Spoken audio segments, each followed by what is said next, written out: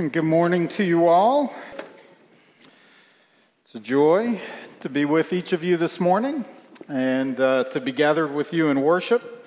We're right in the middle of our series on the life of Peter, and so every time we pick up another story of Jesus that involves Peter, what it does is it forces us to jump forward in the gospel story of Jesus. And so this morning we're looking at, we're in Jerusalem with the disciples. Earlier in the week, the triumphal entry had already happened. Jesus has taught. He's gone nose to nose with some of the religious leaders in the city. His crowd of followers is dissipating and kind of sliding away from him. And it is Thursday night, and he's gathered. It's Maundy Thursday. He's gathered with his disciples around the taking of the Passover, and this is last night, Jesus' last night with them before he's crucified. And so let me ask you a question.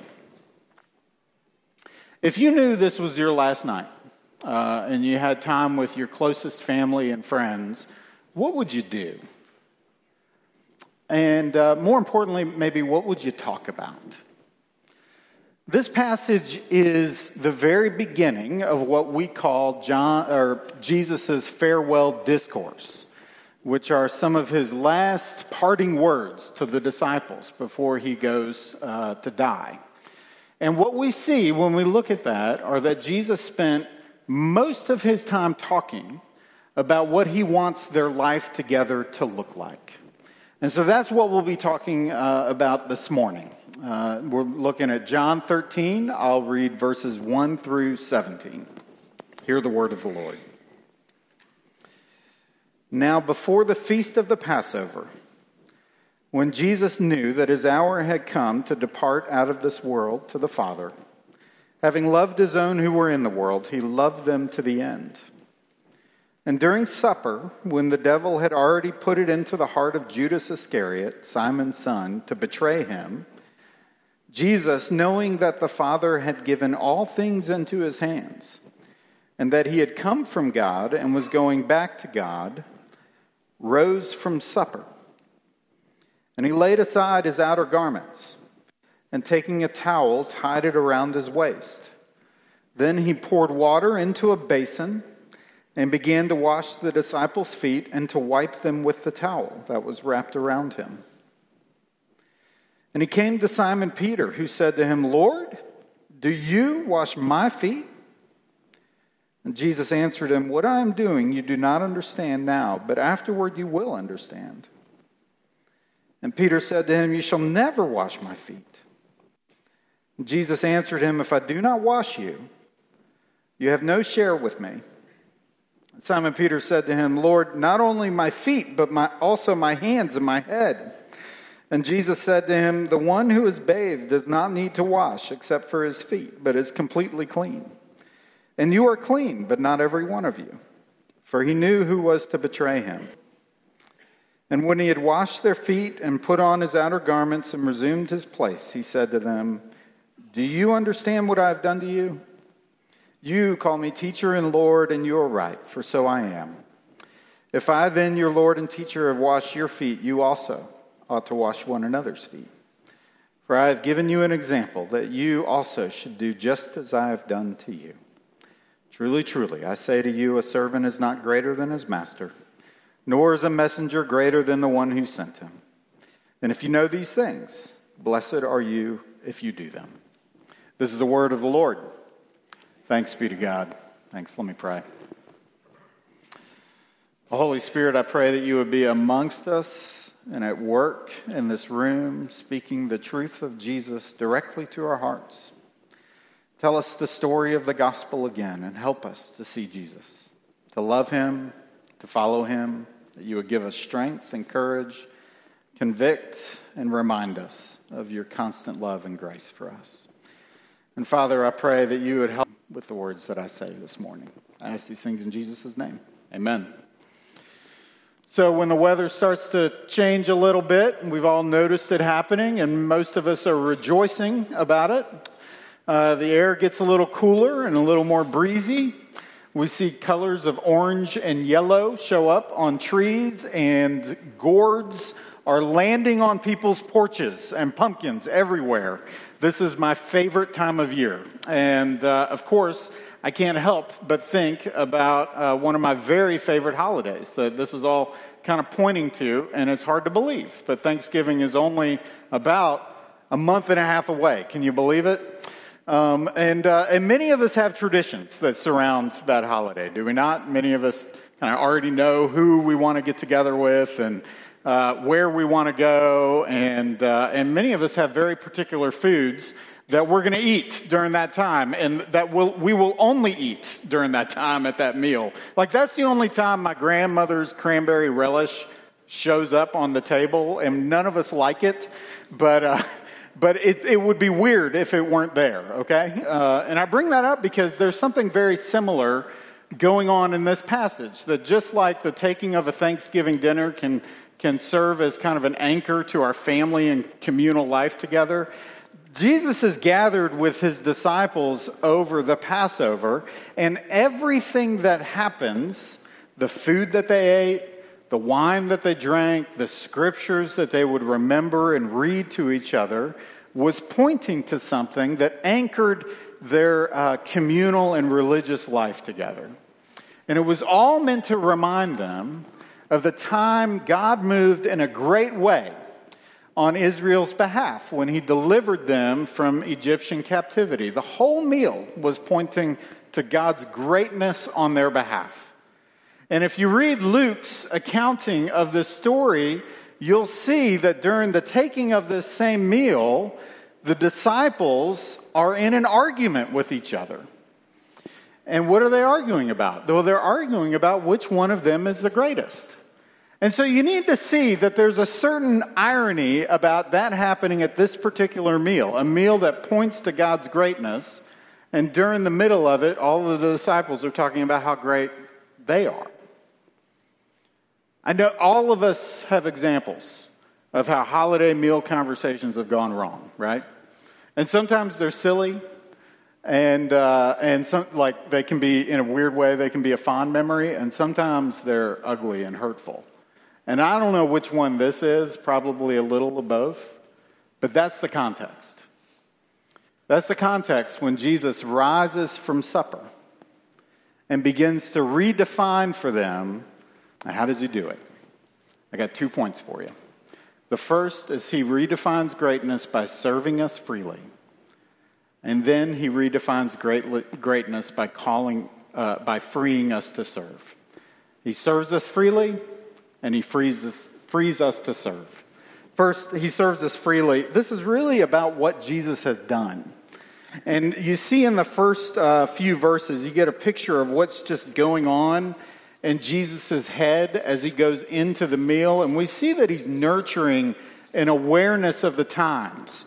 If you look in verse 1, you see that he knew his hour had come to depart out of this world. He knew the next day that he's going to die on a cross. His death was coming. And he's also perfectly aware that someone in his inner circle is working to betray him. And so you've got these sinister overtones cast over the whole taking of this meal, death and betrayal. And you would think that this would give him some measure of unrest as he's going through this meal. But that doesn't seem to be the case with Jesus, because he's also aware that when he dies, he's going to return to be with the Father. That's noted twice in verses 1 and 3. And so one of the things that this tells us as we look at this passage is simply that whatever we're about to see happen to Jesus, Jesus enters into willingly. That he knew what was laid before him, and he went anyway. And that's because he knew that he was participating in the redemptive mission of God. That he was part of the inexorable movement of God's love to rid the world of sin, and simply nothing was going to get in his way. And that's when we see this great man, the God-man himself, rise from supper and completely surrender his dignity. The passage says that he took off his clothes and he tied a towel around his waist. He adopted the outfit of a slave. And he went to his disciples and he took their feet in his hands and he washed them and he wiped them down with a towel that was attached to his waist. And I think it's hard to read. And everybody stared. Because only the lowest of low servants did this job. This was a job that you only did if you were ordered to. And it was considered disgusting to handle somebody's feet. It was a job that robbed you of all dignity that you thought you had. And in some places, it was considered so low and so servile that the practice of it was even outlawed. And so that explains why we see Peter react the way that he did. The Greek is very emphatic. It says, "Lord, do you wash my feet?" And he says, "You shall never ever wash my feet." And in that moment, Peter is simply articulating what there's no doubt that any one of the disciples were thinking in that moment. And it's the question that we would be thinking too. Just what is Jesus doing in this moment? And the text tells us. Look back at verse 1. The text says that he, having loved his own who were in the world, he loved them to the very end. That Jesus was on a mission of love. And he was compelled, drives him to surrender his dignity in order that he might give dignity to the people that he loves. Because that's what love does. My grandparents on my mother's side are passed away now. I grew up calling them Nanny and Granddaddy. And my nanny passed away before my grandfather did, and during her later years, she really suffered with dementia. And if you've ever been around that, you know how hard that is for someone who's suffering with dementia, and you know how hard it is for those who are seeking to give care to someone who is suffering with dementia. And I think I was in my early 20s. Like I was a young man who was going to their house just to visit with them. And this was the first time that I walked into the house and she didn't remember who I was. Like that, it was that, like it had taken that much a hold of her.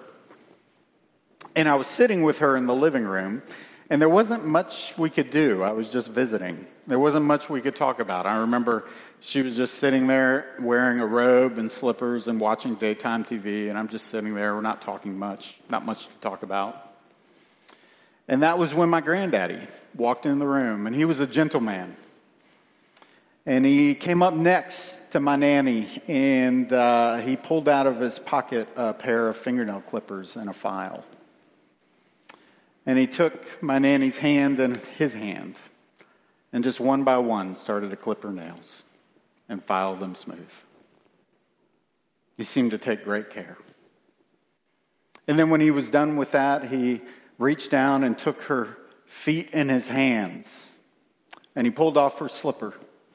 And one by one, he cut her nails, filed them smooth. And then he pulled out a bottle of nail polish. And he began to paint her nails, one after the other. And he didn't say anything until he got all done. And then he looked up at me and he smiled and he said, "There we go." Just like she liked it. I'm not even sure that she knew who the man was that was doing that for her. But when I was a young man, I was watching a man love his wife to the very end. And it looked like he was fighting for her dignity. Because that's what love looks like. And the saddest part of that whole story for me, I think, is that I don't think Nanny really knew or understood in her final years just how much my granddaddy loved her and fought for her, cared for her, surrendered his dignity in countless ways in order to fight for hers. And that leads me to want to ask you a question. Are you familiar with just how much Jesus loves you and has surrendered his dignity on behalf of yours? Because every element of this story bears a graphic reality to just what Jesus has done for his people. That Jesus was acting out a redemptive plan that was agreed upon by the members of the Trinity even before the creation of the world. And it's very intimate the way the Bible talks about this. It says, for you as God's people, he knew you before the creation of the world. And that when Jesus came, he was coming for you because he was on a mission of love for you. And he was burdened for you. And as he lives out of God's redemptive mission, Jesus' mission of love was coming for you. And listen, nothing was going to get in his way because you were worth it to him. And when he came, he surrendered his dignity. That Philippians 2 passage that we read earlier in the story, earlier in the service, is all about how Jesus surrendered the dignity that was due him to leave heaven and come to earth. He embraced his own humiliation. And so he surrendered his dignity all because he sought your dignity. That when he goes to the cross, he comes to earth as a baby, and then he goes to the cross in the outfit of a slave, dying the death of a criminal. Why? So he could wear the indignity of our sin and one day present you clean in righteous robes before the Father. He suffered indignity as he was fighting for your dignity. And it's one thing to bear witness to someone's act of love, but it's something else entirely to believe that you're loved that way. And let me tell you, that's the gospel. That's the beauty of the gospel, that he did that for you. That he was on the cross and had you on his mind. And he said, she's worth it to me. He's worth it to me. And so the question that's before us is, what are you going to do with a story like that? How are you going to steward your testimony of redemption in the world as you wait for Jesus to come back for you? And in this passage, what we see is that just as Jesus serves us freely, he also frees us to serve. That he issues a strong call on his disciples in these moments.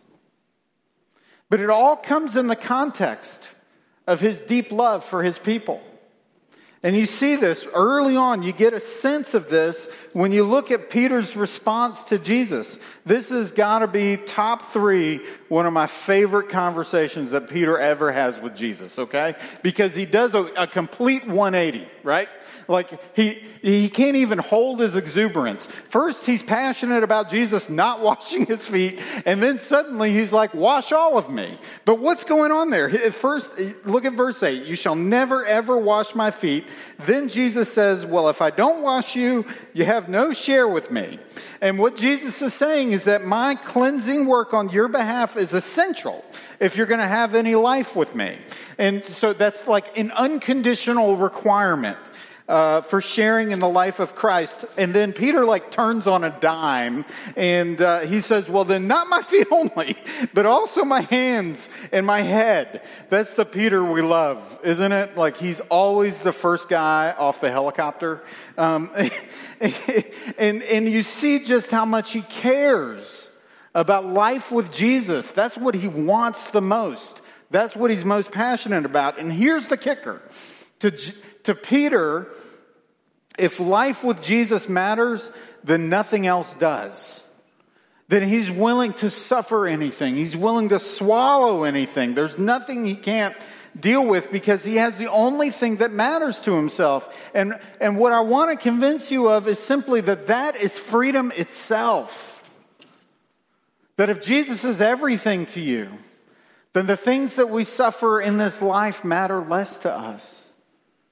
And so he's freed by love, and then you see that he's assured by love. Look at verse 10. Jesus responded to Peter with these assuring words. He says, "The one who has bathed does not need to wash except for his feet, but is completely clean.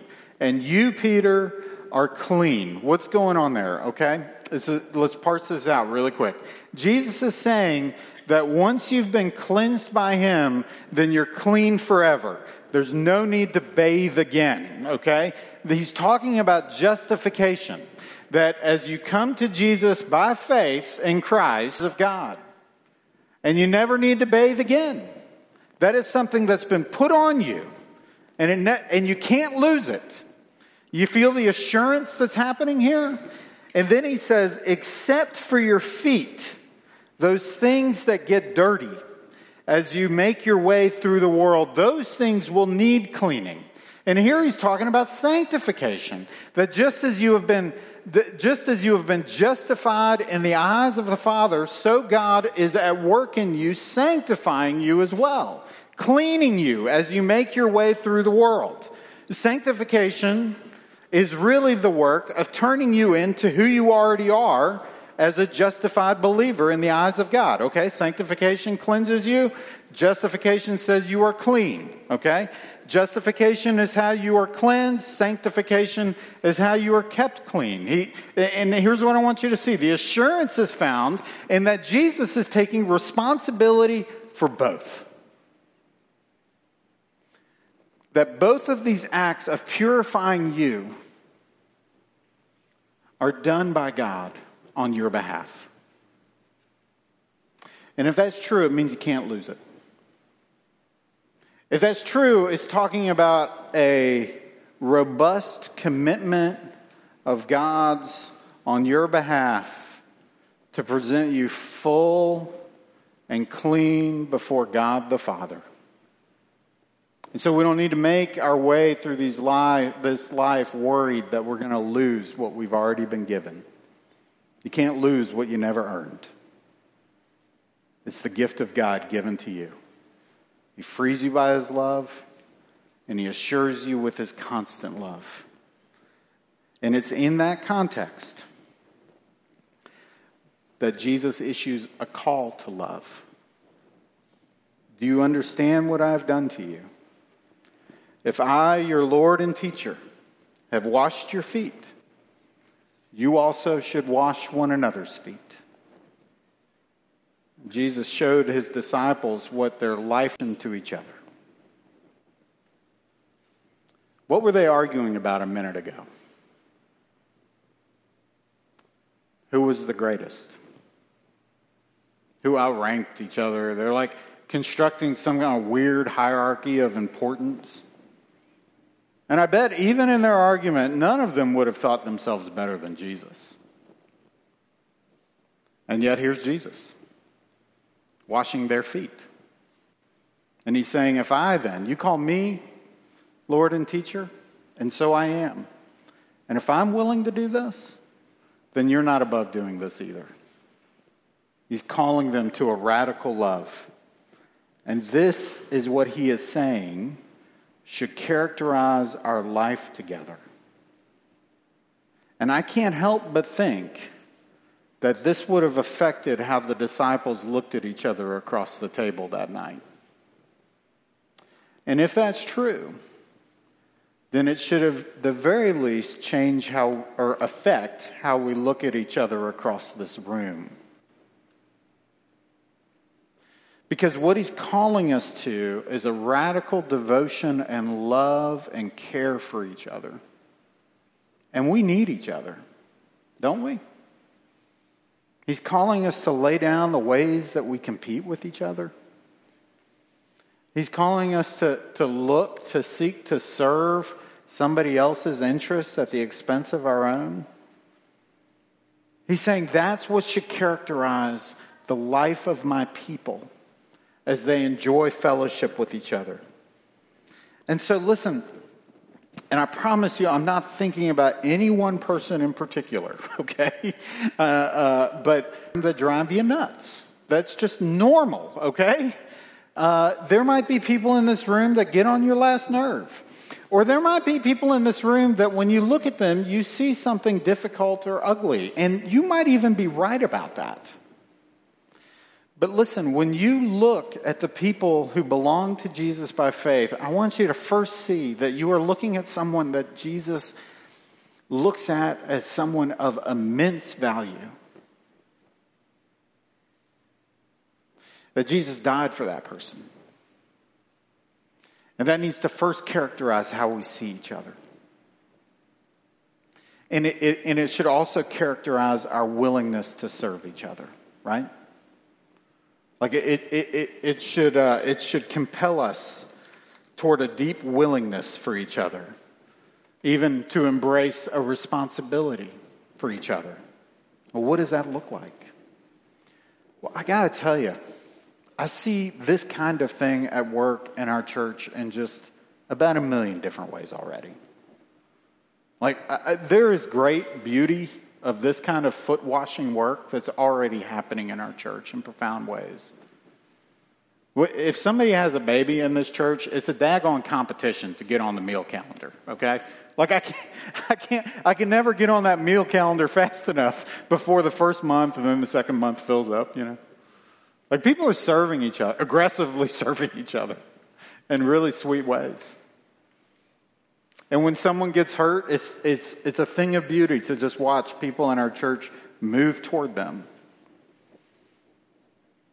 And I'd be remiss if I didn't say that over the last couple of months, as we've grieved together as a body, I've also never been prouder of a church in the way that you've sought to care for hurting people. But there will always be ways that we can grow. Always. And so we can hear this challenge from Jesus, set in the assurance of his constant love, and respond by challenging ourselves with the question, what does it look like to give of ourselves for those around us? What does that look like? Just ask the question. It takes courage to ask that question, but it's a question I want you to wrestle with. I hope our community groups get together and they ask that question. What does it look like to give of myself for the sake of the other people? Where are the needs and how can I meet them? If you have a family, then talk about this at dinner. Imagine with vigor and energy, like where are the needs and how can I meet them? Ask the question and begin to imagine together. And then let me ask you, can you imagine the kind of beautiful community that kind of a willing spirit would create amongst us? Can you imagine that? Well, I've got good news for you. That is the very kingdom that Jesus is building amongst us. That's the one that he promises to us. And it will humble us, but it will make much of Jesus to our neighbors around us too, won't it? 1878, William Booth had just launched the Salvation Army, organization calling people to radical acts of service all over the world. And people were traveling to England from all over the world in order to enlist in this Salvation Army. And one man left America for England. He was a former Methodist minister who left the pastorate, traveled across the ocean. His name was Samuel Logan Bringle. Bringle, not like Pringle, but Bringle, okay? And he left the pastorate, and he was the first American-born commissioner in the Salvation Army. And it said that when he met William Booth, Booth didn't think much of Mr. Bringle at all. He actually accepted his services rather grudgingly, and he said to him, Booth said to Bringle, he said, "You have been your own boss too long." And in order to instill humility, Booth put Bringle to work polishing the boots of the other trainees who had just... Have I followed my own fancy across the Atlantic Ocean in order to polish people's boots? And then, as if in a vision, he saw Jesus, his king, bending over the feet of rough fishermen, and he whispered a prayer. He said, "Lord, you wash their feet. I will polish these boots." And my hope for you this morning is that that prayer might be your prayer too.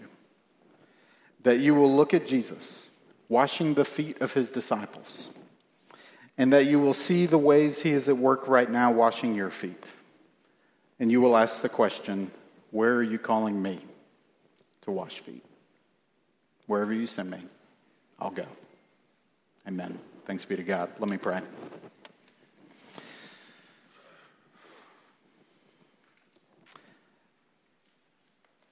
Oh Lord Jesus, I pray that you might overwhelm our spirits with the wonder at the truth of what Jesus has done for us. And that you will make us those with grateful hearts, eager to go and to serve and to give of ourselves for whatever needs we're surrounded by that you move us toward. Would you make us, as your church, a true embodiment of what you have done and what you promised to do? Help us to hear these words and give of ourselves for your sake, your kingdom mission. I pray in Jesus' name, amen.